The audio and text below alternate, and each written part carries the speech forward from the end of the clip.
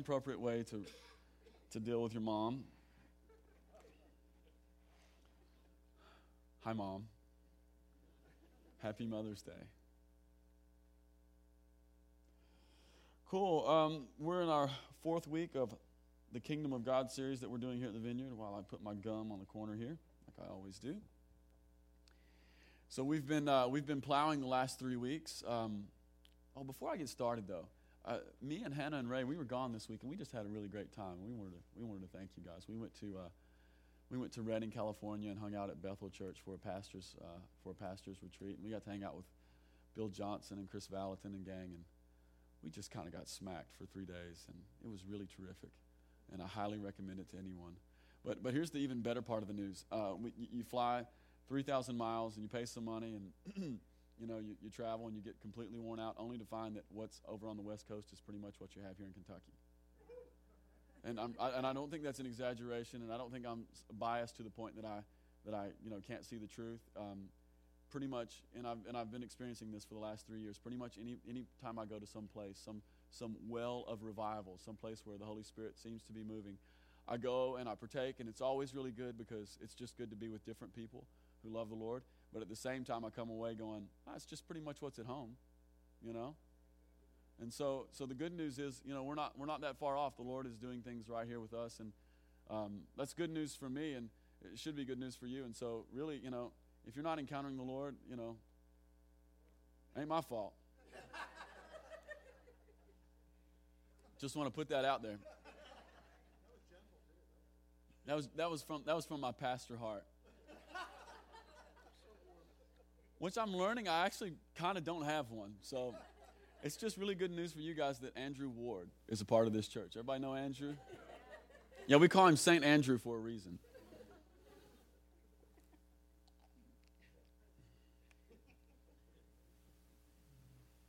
I'm the fist. Andrew's the velvet glove, And I'm okay with that. Awesome. So, like I was saying, this is our 4th and final week on our series about the Kingdom of Heaven. We've spent the last 3 weeks plowing through the Scriptures. Really, more accurately, what we've been doing is we've been surveying the Scriptures. You guys ever go out to like a pond or something, get a smooth rock and throw a stone across? You know how it skips across? That's pretty much what we've been doing. We've been skipping like stones across the Scriptures. And one of the things that we've noticed with every week where we've opened up the Scriptures is that this concept, this reality, this revelation of the kingdom of God, we realize that it's a thread that's masterfully woven through all of the Scriptures. And one of the things that really gets to me as a person who tries to read the Bible and study that thing or whatever, one of the things that really grabs me about this is that it's a thread that's so perfectly woven that it's beyond human invention or brilliance. It's a story too marvelous, too majestic for any one person or any group of people to conceive and construct. Really, the Bible is just, it's a work of the Holy Spirit. And just the revelation of the kingdom that's woven through stories and people who didn't choose God and people who did choose God. It's a mystery of the kingdom, and it's a work of the Holy Spirit. So I highly recommend that you guys read the Bible. I found that it's good. One of the things that we've noticed in skipping like stones across the Scripture is we've noticed, or at least I hope, a couple things I want us to grab about the kingdom. And the first thing that I want us to understand about the kingdom of heaven is this, that the kingdom message is one that's been all the way through the Scriptures, and as such, the kingdom has always been God's plan.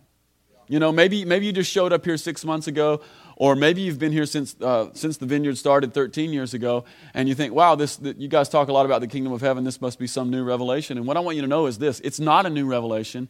It's something very old. Jesus, Father, and Holy Spirit, they had this plan from the very beginning. So kingdom of heaven, it's not a new revelation. It's a really old one. It's a foundational one. It's from the very beginning. It's always been God's intention.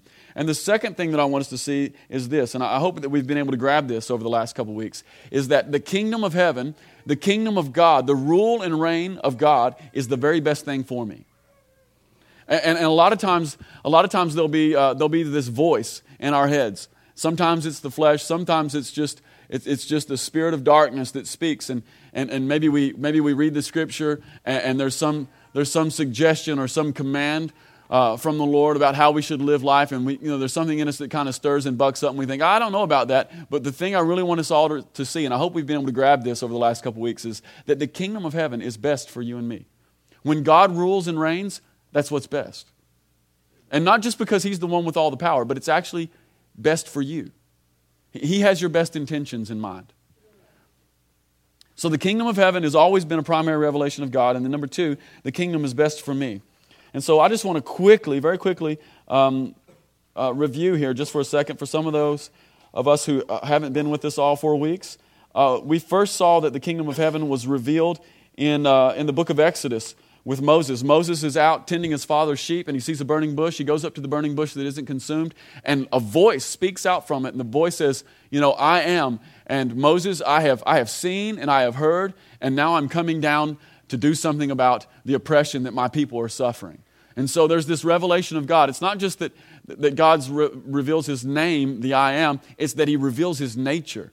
See, when we get a revelation of the kingdom, we get a revelation of the nature of God. And God, this is the kind of person God is. He's the kind of person who sees, who hears, and who comes down.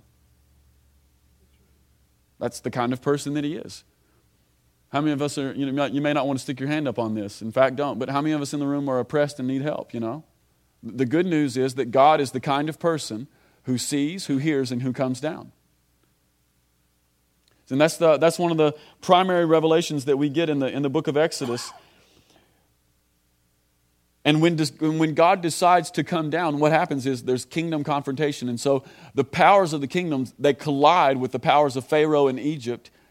Rivers turn to blood of the lamb on the doorpost, firstborn children die, some are preserved. Children of Israel go through the sea on dry land. All of Pharaoh's armies are drowned in one cataclysmic moment. And God's people, they're preserved. And it's through this act of preservation and salvation that God's people first realize that He's king. He's not just some abstract, esoteric God who floats out in space somewhere on a cloud, but that He's king. And so the first revelation of the kingdom comes in Exodus 15, verse 18, and it's just very simple. They sing it in a song. The Lord will reign forever and ever. Why don't we just say that this morning, huh? Let's just get a little kingdom proclamation going this morning.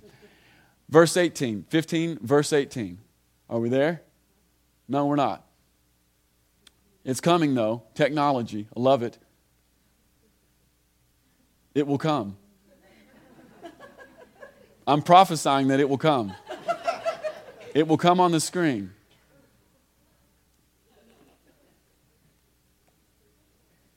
I believe it. Are you ready?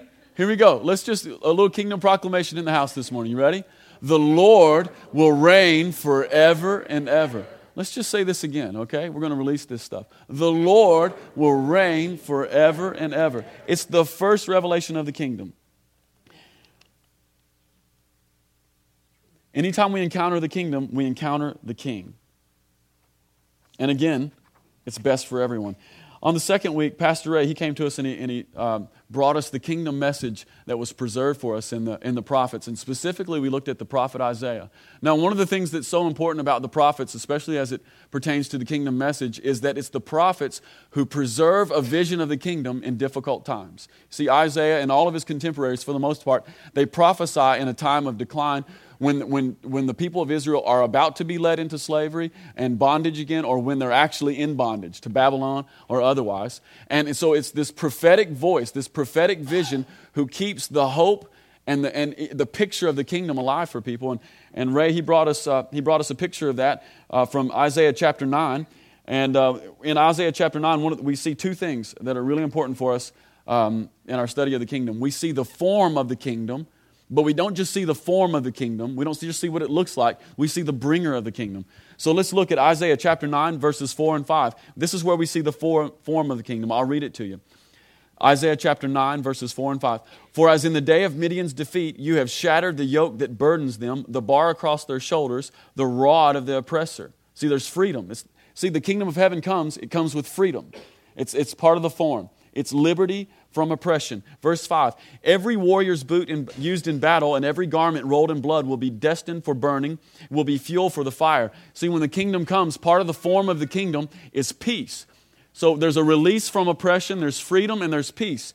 But it's not just the form of the kingdom, It's the bringer of the kingdom. It's Isaiah chapter 9, verse 6.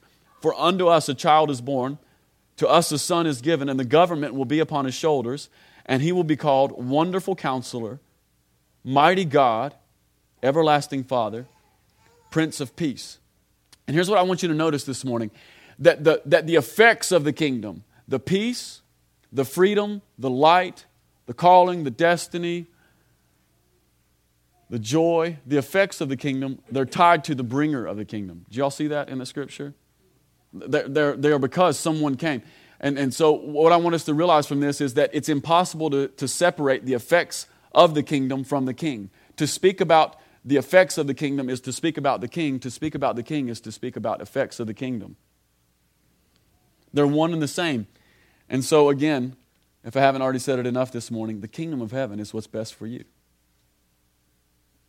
And then there's a revelation that's inside of that. If the kingdom of heaven is what's best for us, if it's impossible to distinguish, if it's impossible to divide the king from the effects of the kingdom, then there's only one thing for us to do this morning, and that's to make him king.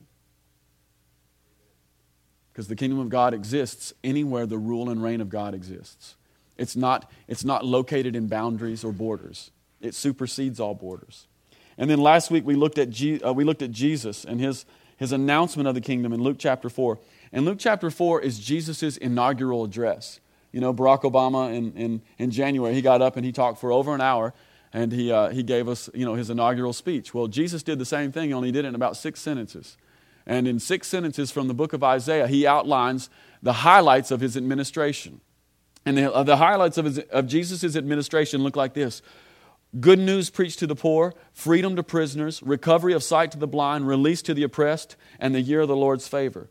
And so anytime that Jesus would go and proclaim, he would also demonstrate. So anytime that Jesus would heal the sick, raise the dead, cast out devils, or cleanse the lepers, kingdom of heaven has come. So there's this interplay between the proclamation of the kingdom and the good news of the kingdom realized. And one of the things that we saw last week is that Jesus comes to his hometown and he gives them his inaugural address, and his own people, the people that he grew up with, they reject him and they decide, well, let's run him out of town and maybe throw him over a cliff. And so there's a word to us even today again in the scriptures, and that is that familiarity can keep us from encountering the power of the kingdom, and it can keep us from, it can actually cause us to miss God's intention for us. Jesus came, he proclaims a kingdom message, and Jesus never did just talking. He always did demonstrating with his message. And so he comes to his own people, and his intention was to heal the sick, raise the dead, cast out devils, and cleanse the lepers at his hometown. But because of familiarity, they were able to put Jesus' agenda aside and miss their visitation. And we think, wow, those people, those bad people in the scripture, And the truth of the matter is, it's the same message for us this morning. We can be so familiar with what we think God has come to do that we miss him when he shows up. And that would be just a tragedy. So those are the last 3 weeks. Well, we've got a new message on the kingdom this morning. So if you'd like, I'd like you to turn to 1 Corinthians chapter 4. We're going to look at one verse this morning. We're going to look at one verse, and we're going to talk about the implications of one verse in the kingdom. 1 Corinthians chapter 4, verse 20.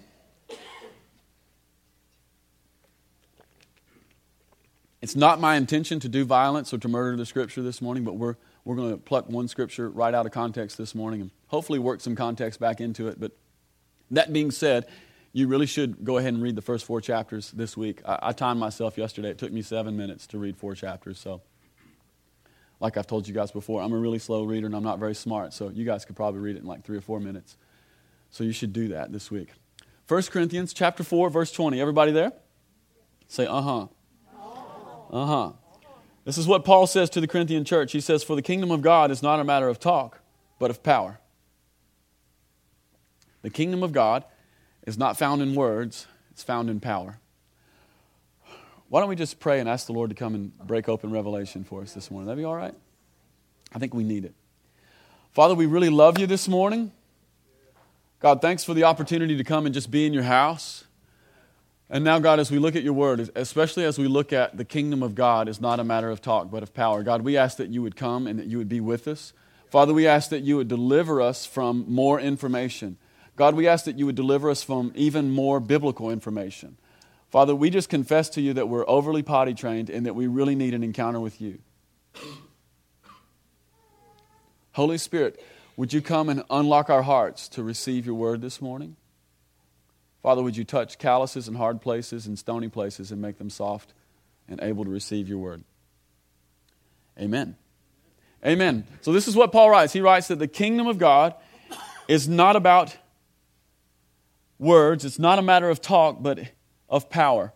And so before we get into that, just for a second, I want to ask us a couple questions, especially in view of the last 3 weeks, in view of the fact that God encounters Moses in the burning bush and gets a revelation of the kingdom and sees tremendous deliverance for we're talking about thousands of people walking through the Red Sea. Okay? Moses encounters that and we get a revelation of the kingdom. In view of the fact that Moses is lawgiver and prophet and like this giant in Scripture. Everybody kind of got a hold of that? He's a giant in Scripture. And in view of the fact that Isaiah was a prophet and he prophesied to kings and he sees the vision and he preserves the picture of the kingdom. In view of the fact that Isaiah, more than anyone else, had a revelation of the Son of God, more than any Old Testament prophet in all of Scripture, Isaiah had a revelation of the Son of God. His birth, his ministry, and his death and resurrection, Isaiah had a vision of. In view of that, in view of the fact that Jesus shows up, Son of God, Savior of the world, healer, deliverer, blood shed for you and me. In view of that, I just want to ask you guys some questions this morning. I want to ask you a really simple question. What about us? And what about now? And what does it mean to us? Is all of this just another Bible study? Is it just more information? Or is there an encounter here for us? See, my fear is that we've spent 4 weeks and all we're going to get is more Bible information. You'd be only slightly better off studying the Bible than calculus if all we get is more Bible information. So what about us? The kingdom of God is not a matter of talk, but it's a matter of power. I want to talk to you just for a second at least about what I believe is at stake in all of this, especially for us as a church. Especially for those of us who kind of identify ourselves as, Vineyardites. I want to talk to you guys just for a second out of my heart about what I feel like is at stake. What I feel like is at stake for our community and our town is this. I just feel like more and more every day, the more I live here in town, the more people I meet, the more family interaction I have at school and with sports and stuff, I've become more and more convinced that Campbellsville is an unreached people group. And you go, wow, that's kind of a bold statement. But I'm absolutely convinced of it these days. Campbellsville, for the most part, is an unreached people group, not unlike any African country that you might feel like you're called to. You say, well, Adam, how do you come to that conclusion? I come to that conclusion like this, and many of you in the room have probably had similar experiences. You go up to someone. We could go into any store at any place in Campbellsville. We could sit down in any restaurant. We could go to almost anyone's house, and we could look at them right in the eye, and we could say, hey, do you know Jesus? Or are you a Christian? We could talk in any sorts of these sentences. We could try to investigate their spirituality. We could ask them, have you been baptized? Are you a believer? And what would everyone say? Everyone's going to say yes in Campbellsville. But what's the reality? Here's the deal. I've met too many people who got baptized on Sunday morning but beat the crap out of their wife Monday, Tuesday, and Wednesday in this town. And so one of the things I've realized is that there's a whole lot of right answers and there's very little fruit here in our own town. Even in our own county, there's 25,000 people, and I would be willing to bet a $100 bill to anyone in the room. That's right, the pastor would be willing to gamble on this one. I would be willing to bet a $100 bill to anyone in the room that no more than 7,000 people showed up to church this morning in a county of 25,000 people.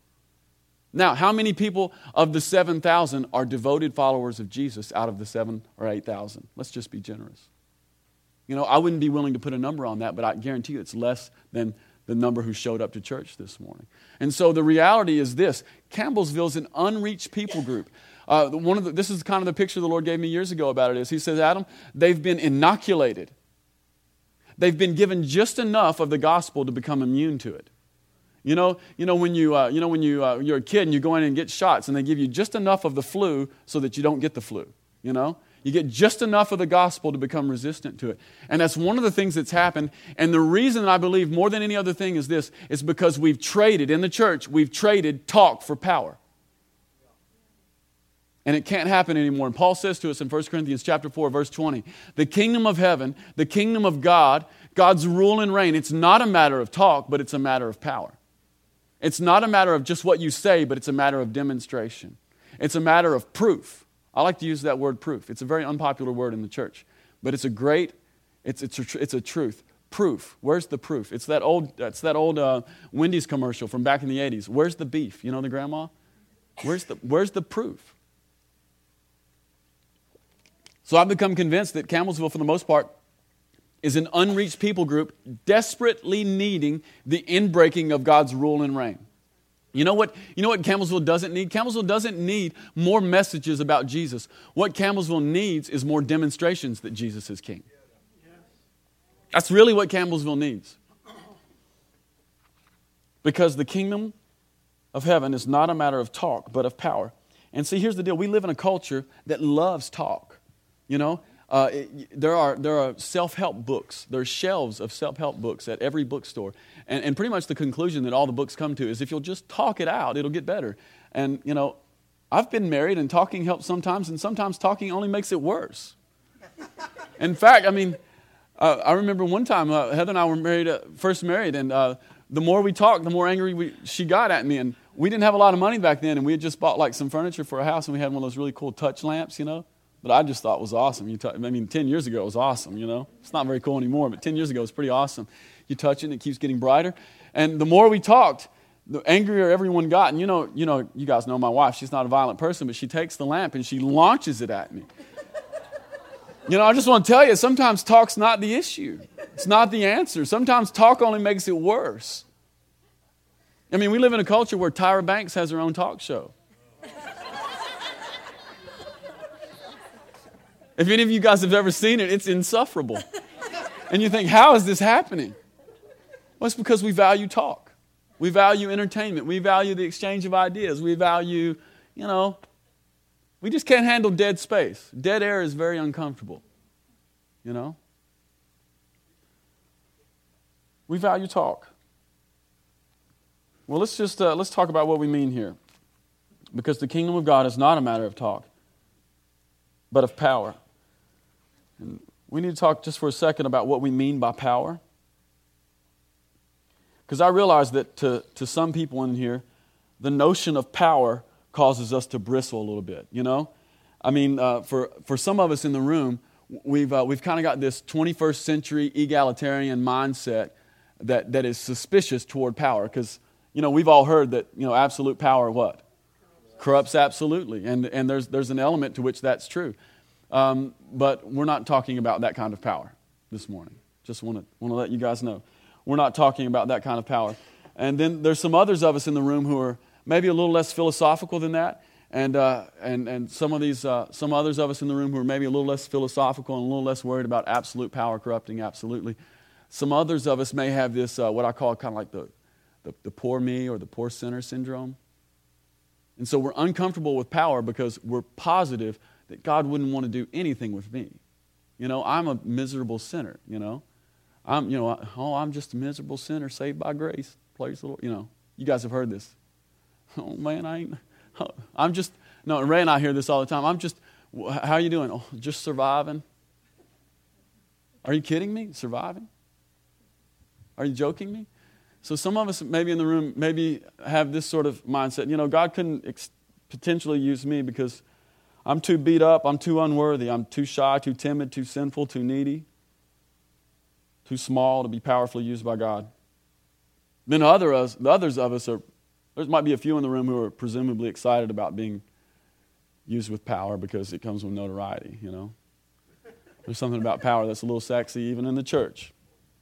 Everybody wants to be famous, right? So I want to tell us this morning, those three things, that's not what we're talking about. I want to tell you what we are talking about. We are talking about power to it's Matthew 10, verse 8. The power to heal the sick, raise the dead, cleanse those who have leprosy, and drive out demons. We are talking about Matthew chapter 25, which is food for the hungry, water for the thirsty, invitations for strangers, clothing for the naked, care for the sick, and visits for those in prison. What I am talking about this morning is 2 Corinthians chapter 10, verses 3 through 5. For though we live in the world, we do not wage war as the world does. The weapons we fight with are not the weapons of the world. On the contrary, they have divine power to demolish strongholds. We demolish arguments and every pretension that sets itself up against the knowledge of God, and we take captive every thought to make it obedient to Christ. That's what we're talking about. We're talking about the power to love unlovely. We're talking about the power to cleanse leprosy. We're talking about the power to heal the sick, raise the dead, cast out devils, visit people who are stuck in prison, clothe the naked. We're talking about power to end all arguments with the wisdom of God. Power to cast down every vain imagination that raises itself up against the knowledge of God. I'm not talking about control or manipulation. I'm talking about this stuff. Everybody on board? That's what I'm talking about. So the kingdom of heaven is not a matter of talk, but of power. And this is written by the Apostle Paul, and I want to share with you guys just a little bit about Paul's own journey and what would cause him to conclude this. You can write this down. You don't have to turn there. But sometime this week you ought to study this out. If you go to Acts chapter 17, this is where Paul is in the middle of one of his journeys, and it's Acts chapter 17, verse 16, and this is what Paul says. He says, while he was waiting for them, and the them is Timothy and some other dudes, in Athens, he was greatly distressed to see that the city was full of idols. So Paul's on this trip. He's left some of his buddies behind. He shows up in Athens, and when he shows up, Paul, he gets completely disturbed because the city is just covered in idols. Not only that, but Athens was the center of thought at that time. It was the Cambridge, Massachusetts of the ancient world. It was the Harvard, the MIT of the ancient world. So all philosophy, all learning, even the heights of culture, even in athletics was in Athens. That's where the ancient Olympic Games were. And so Paul's on this journey, and he sees that the city is full of idols. It disturbs him, and he begins to give testimony in Jesus. So he begins to go to the synagogues, and he begins to preach. When he goes and begins to preach, he gets invited by the philosophers and the Stoics who were living in Athens to come and talk with them, to have a debate. They say, we want to hear these new ideas. Y'all hearing this? We want to hear these new ideas. This is all about talk, okay? Paul goes and he preaches the gospel. And here's the thing about Paul's message in Acts chapter 17, yes. Here's the thing about Paul's message in Acts chapter 17. Most biblical scholars consider it to be the most brilliant sermon that Paul ever preaches. In fact, if you want to, you can go on Amazon today and you can buy entire books written by scholars based upon the sermon in Acts chapter 17. I mean, entire books. You can find them. There are whole manuals for how to preach based upon Paul's sermon in Acts chapter 17. And it is brilliant. I'm not going to lie, it is brilliant. Paul, he gives clear and beautiful testimony to the fact that Jesus came in the flesh and was born of the Spirit. And here's the other thing. Not only that, but even during Paul's sermon, he even begins to quote their own poets. Paul takes their culture and inserts it. So he's just like honoring the culture. He's done everything he can do to bridge the gap. And then this is what ends up happening. If you look at verse 34 in Acts chapter 17, you don't have to turn there, but verse 34 has the results. And the results are this. The Bible says that a few became converts. A few. In fact, only 2 get named. So Paul preaches his best sermon of his entire life, the one that every biblical scholar says is the best, and the results are a few.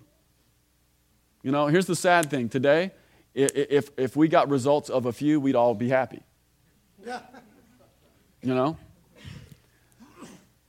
Most of us are satisfied with a few.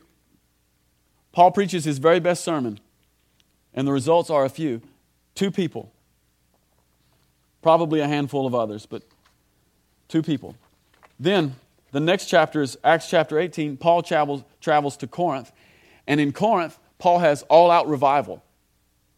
There's all-out revival. In Athens, best sermon ever, a few. In Corinth and in Ephesus, the next couple places that Paul travels, it's all out revival. In fact, in Ephesus, it says that Paul did extraordinary miracles there.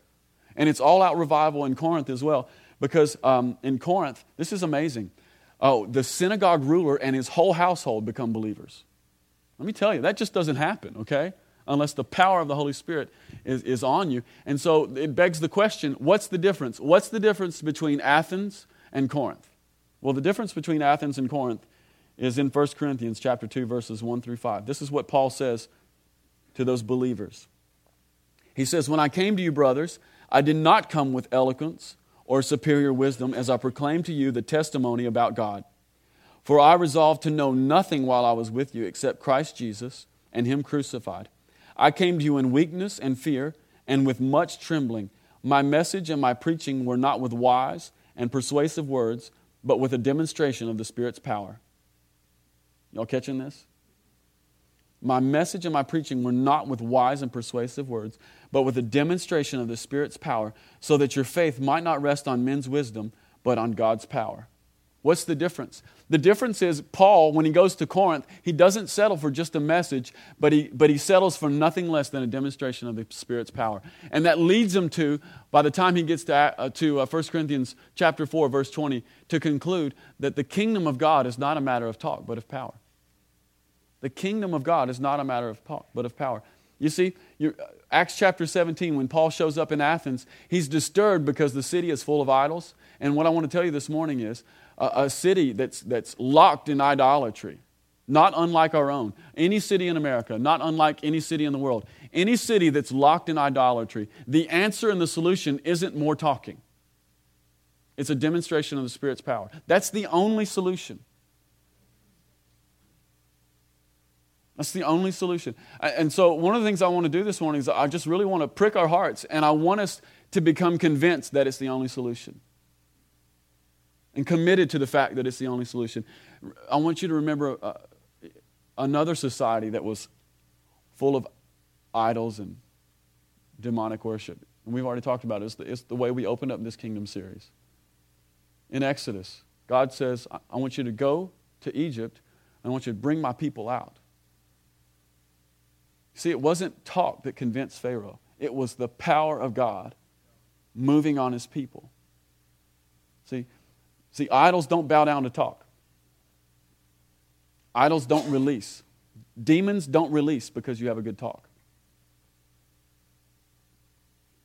People don't believe because your message is convincing. See, here's the problem with that sort of mindset. The problem is this: anything you can talk a person into is something they can be talked out of. And so, the kingdom of heaven is not a matter of talk, but of power. And so Vineyard, more than ever, it's been kind of in our DNA from the beginning, but more than ever, we have to be committed to demonstrations of the Spirit's power. While we were at Bethel this week, one of the last meetings we were at, it was like the second night, Bill spoke, and at the end of his message, there was just a grace from the Lord to heal. Now, you realize the room is full of pastors. It's 850 pastors and their staffs. It's just, it's people who do kingdom work. And Bill just calls out a couple words of knowledge. He says, I just feel like somebody's got a hurt ankle on their left side, and I think you're sitting over here. He does one of those kinds of deals, and sure enough, the guy stands up, and Bill says, just 2 or 3 people around him, lay hands on him and tell the pain to leave. So they did that, and then Bill has the guy come on. He says, "Come on up front, and how are you doing?" And so the guy begins to walk, and he gets up front, and because we're seating and it's a big room and there's 850 people, you can't see his feet. Everybody aware of that? So we can't see his feet. So he comes up to the front, and he's got this ginormous boot on, like one of those walking boots, like when you really hurt your foot. Bill says, "Well, why don't you just take that off and test it out?" Guy takes it off. Bill says, "Well, test it out." Guy tests it out. He's absolutely healed. Not only that, but he starts running laps around the church. So dude comes in with a giant boot on his leg, and he leaves running around the church. And there's just something about demonstration of the Spirit's power. You can stand up all day long and say God is good, or you can just get an ankle or two healed, and point to it and say, man, God's really good. It's best for you. The kingdom of heaven is really best for you. Some other guys who were there, and this one really blew me up. Another guy had 12 tumors dissolve off of his body in one night, and they weren't malignant tumors. They were tumors that don't hurt you. The doctors told him, don't worry about it. They were strictly cosmetic. And they were all along his abdomen here. He'd had them for years. What does that tell you about the nature of God? He's really good. You know, God is so good that He would heal tumors that are strictly cosmetic. Can I tell you something about the Lord? This is how good the Lord is. The Lord is so good that if it matters to you, it matters to Him. That's how good the Lord is. And so there's just something about a demonstration of the Spirit's power among His people. So much more effective than talk.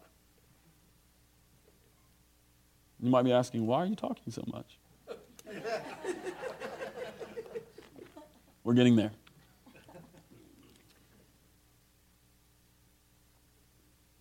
So church, we've got to pursue power. We've got to pursue a life of proclamation and demonstration. In Acts chapter 1, verse 1, this is what Luke writes in his second gospel. He says, in my former book, Theophilus, I wrote about all that Jesus began to do and teach. You see, doing and teaching go together. It's not that we forsake one, it's that they're partners. Truth and power are best friends. Now I want to talk to you just for a second about the implications of a powerless gospel. The implications of a powerless gospel. Even just from the Scriptures, if you go back and especially if you read the first 4 chapters of Corinthians, these are just some of the implications of a powerless gospel.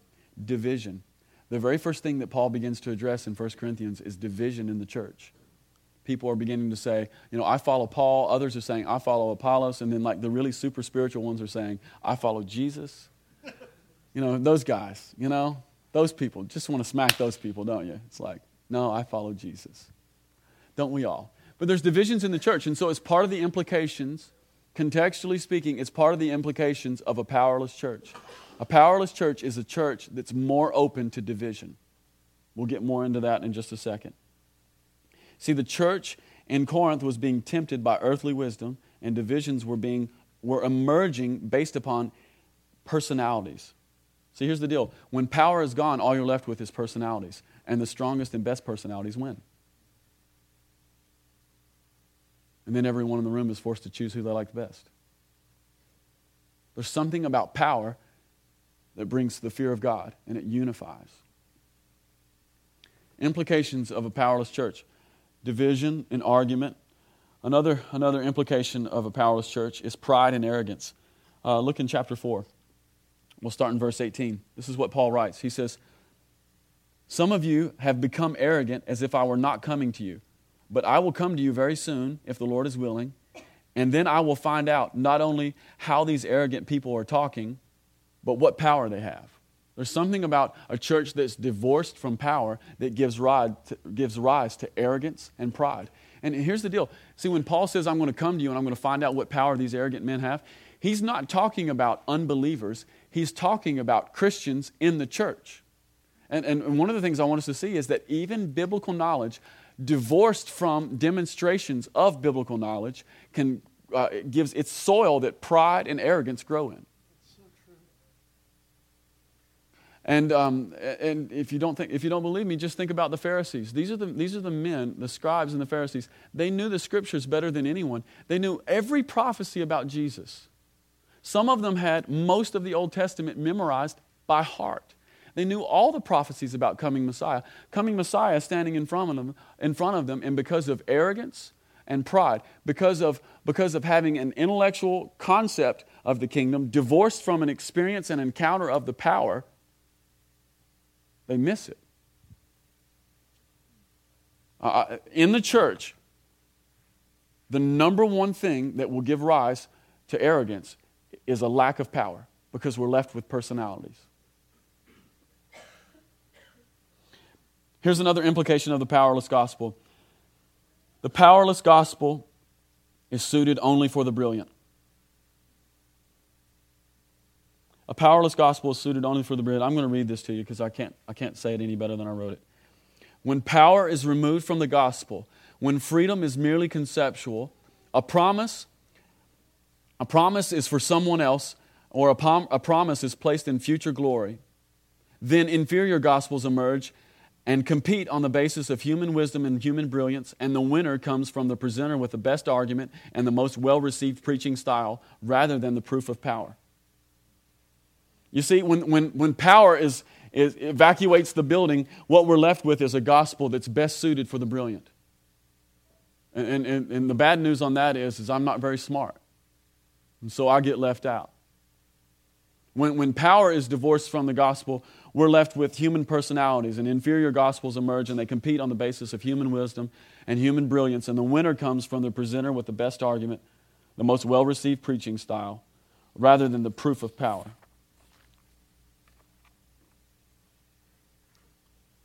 And then the final implication of a powerless church or a powerless gospel is this. It's what I call the lowest common denominator gospel. Now, this one plagues our community. It's the lowest common denominator gospel. This is what the lowest common denominator gospel is. It's the gospel where mystery and power and encounter are exchanged for cliche. You live in Kentucky for a while, and what you're going to find is the gospel has been reduced to the lowest common denominator, and mystery, power, and encounter are exchanged for cliche. In fact, if you become a person who has an encounter, if you become a person who walks with God, and because of that you walk in mystery, here's the thing. If you walk with God, there'll be an element of mystery to your life. And if you become a person who encounters God, if you become a person who walks with God, if you become a person who encounters the mysterious that is the God of all glory. And some of us may think, well, Adam, how can God be mysterious? I want to tell you, if God's not mysterious, you're not worshiping God. So if there's not a mystery, if there's not some element of mystery, if you become the kind of person who encounters Him, if you become the kind of person who lives in mystery, if there becomes divine tension in your life, if there's an internal reality that's beyond what you're able to explain, if you can't turn it into a cheap cliche, then opposition will come to you. And it's all over the South, especially here in Kentucky, and it's just all over the South. And the reason is because we've exchanged power for talk. We want the one-liner that everyone can take home. We want the one, we're a culture of sound bites. And so I just want to tell us, church, the kingdom of heaven is not a matter of talk, it's a matter of power. And we have to exchange cheap cliches for mystery and encounter and experience with God. And so let's just, take 5 seconds here and let's just run the spiritual barometer. Is there mystery in my life? Is there divine paradox? Is there divine tension in my life? Do I have a reality on the inside that I can't formally communicate to everyone around me very well? Is there something that I could tell people that would make them raise an eyebrow? If there's not, there's something wrong. The kingdom of heaven is not a matter of talk. It's a matter of power. Those are some implications of a powerless gospel. In light of that, I want to tell everybody in the room it's really good to pursue power. It's really a good thing to pursue power. In fact, truth and power, they're best friends. They go together. Jesus did and Jesus taught. Jesus never spoke without doing. Or at least that was never His intention. Furthermore, Jesus' disciples did exactly what Jesus did. So Jesus gets best friends, Jesus teaches, and He does. Then He looks at His best friends and He says, guys, here's what I want you to do. I want you to preach the gospel. I want you to heal the sick, raise the dead, cast out devils, cleanse the lepers. Preach the gospel, heal the sick, raise the dead, cast out devils, cleanse the lepers. It's doing and teaching all at the same time. Not only that, this is where it gets really complicated in a good sort of way, especially if we want to hold on to our powerless gospel. It wasn't just that Jesus did and taught, and it wasn't just that Jesus' disciples did and taught, but it was that the disciples of Jesus' disciples did and taught. And that's what fries my brains. By the time you get to Acts chapter 9, you have a guy named Ananias. And Ananias is just, the only descriptor to him is that he's a disciple, which just means he's a student. Acts chapter 9, Ananias. This is the good one. This is not the guy who tries to steal from the church. And Ananias, a student, he's just a student. He's just like anybody sitting in here in the purple chairs. He's the guy that the Lord speaks to with unbelievable words of knowledge. The Apostle Paul comes to him And at the time, it's not Paul, it's Saul, and Saul's wanting to kill all the church. And God uses a disciple, a mere student, from one of the churches to minister healing, deliverance, salvation, and the baptism of the Spirit to the man who would take gospel to the Romans. I mean, that's a staggering thought, isn't it? So it's not just that Jesus does and teaches. It's not just that his disciples do and teach. It's that the disciples of the disciples do and teach. And so I've gone through all that to say this, that it's possible. You know, we don't have to be satisfied with a powerless expression of Christianity. You know, Jesus isn't a cruel taskmaster. He wouldn't command disciples everywhere to do as I have done. He wouldn't command his disciples to preach the gospel, heal the sick, raise the dead, cast out devils, cleanse the lepers, if he wasn't going to back you up and give you the grace to do it. You see, a command never comes without grace to do it.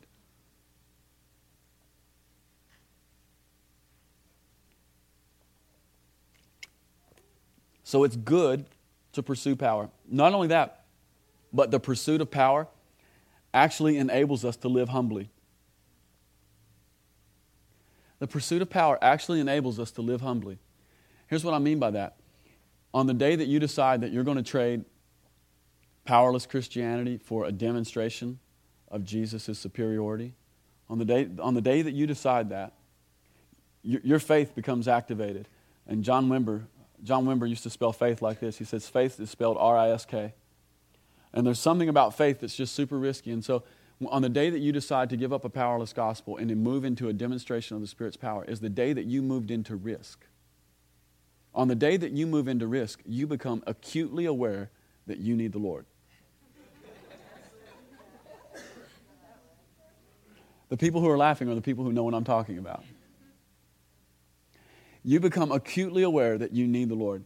You know, when you've got somebody sitting in front of you and they're going to die of cancer in just a few weeks and you're going to pray for them, you know, maybe you didn't have the awareness 10 seconds ago, but when you're looking into eyes who know they're going to die very soon and they're not ready to go, it comes all over you. And it's the awareness that I need the Lord. It causes us to walk humbly. It will actually cause us to not trust in ourselves. You know, when you encounter someone who has a demonic spirit, somebody in the room might be thinking, well, you know, Christians don't have demons. Those are all, they're made up fairy tales. People who believe that are people who have never encountered a demon. But when you have somebody in front of you who has a demonic spirit that's ruling their life, and you're telling the spirit to go, you become acutely aware that you need the Lord. Not even them. You know, not even the other person, you know. They kind of already understand that they need the Lord. But just as a minister, someone who won't stand for a powerless gospel, someone who's wanting to push into the kingdom of heaven is not a matter of talk but of power. At that point, when someone is standing in front of you with a demon who wants to be free, you become acutely aware that you need the Lord. Because here's what's going to happen. Either they're going to get free or they're not. Either they're going to get free or they're going to go home tormented. And I want to tell you guys something. I've sent people home tormented, and it's awful. I'm just being really transparent with you this morning. I don't have this super overcoming message to tell you about. I mean, sometimes we pray for the sick and they get healed. Sometimes they don't. Sometimes we pray for people who are demonized and there's freedom, and sometimes they go home tormented, and it's awful. And in both cases, I become acutely aware that I need the Lord. Pursuing power is actually one of the gateways into true biblical humility. See, true biblical humility is realizing that everything that I do requires the empowering presence of the Spirit. You see, Jesus said this. He says, apart from me, you can do nothing. See, everything of significance comes through partnership with Jesus. And it's that awareness that's biblical humility. You know, the poor me, you know, I'm just a miserable sinner saved by grace. That's really not humility. That's false humility. And the Lord despises that, and it will keep you out of destiny, and it will keep people around you locked in oppression.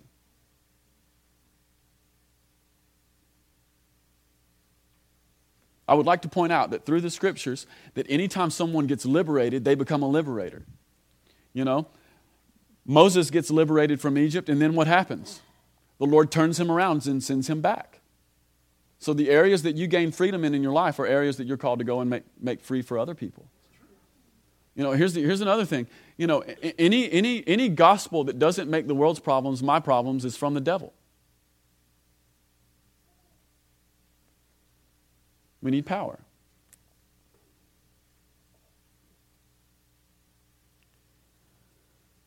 So how? Well, the how is it's just really simple. It's just you go out and you do it, and you're going to fail, and you're going to succeed, and Jesus is going to be there, and humility is going to come into your life like never before.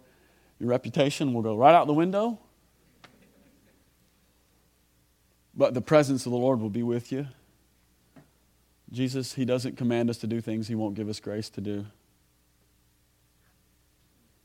That's part of the how.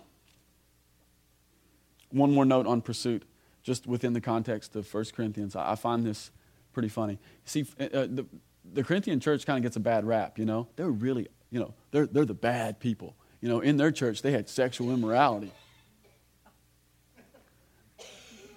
No joke, I'm not kidding. They had people who had sex outside of marriage in their church. I mean, not like here, but in Corinth, they had people who were having sex outside of the holy bonds of marriage. I mean, that would never go on here, but it actually happened there. And also in Corinth, they had people who were like suing each other. I mean, I know. It's hard to believe. I mean, it doesn't happen here, but lawsuits were going on in Corinth, and there was divisions, and people were like, there was favoritism at Corinth. You know, thank the Lord it's not here, right? Yeah, so Corinth kind of gets a bad rap. So this is one last little note about pursuit, and then we'll tidy up and we'll do some stuff here. But so there's this really bad church where, you know, there's divisions and where people are having sex outside of marriage, you know, just really horrible stuff. And then there's lawsuits. So there's this church. But within that context, Paul says some really remarkable things. One of them being what we just heard this morning, that the kingdom of heaven is not a matter of talk, but of power. Then he also says in chapter 14, he says, hey guys, I want you to eagerly desire spiritual gifts. And it's really noteworthy because one of the solutions toward immorality, one of the solutions toward lukewarm living, one of the solutions toward divisions and sexual immorality and lawsuits and argument and arrogance, the solution is to not shelf spiritual gifts or pursuit of power. The solution is to invigorate ourselves toward power and spiritual gifts. You know, Ray and I, we've talked about it several times over the years. You know, if he or I had been the Apostle Paul in that situation, we would have just said, cool it, guys. No more spiritual gifts, no more pursuit of anything. In fact, don't even meet till I get there. But he tells them the exact opposite. And it's not just any command, it's an apostolic command, and there's wisdom inside of it. So I really want to tell you guys, we have to be convinced that power is the answer. We can't just be a people of talk. We have to be a people of power as well. And it's the pursuit of power that actually works against our base nature. There's an element where our base nature gets subdued in just pursuing the Lord for breakthrough. Amen? All right, I think I've said quite enough.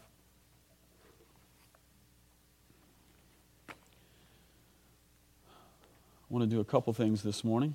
If you're on the ministry team, come on up.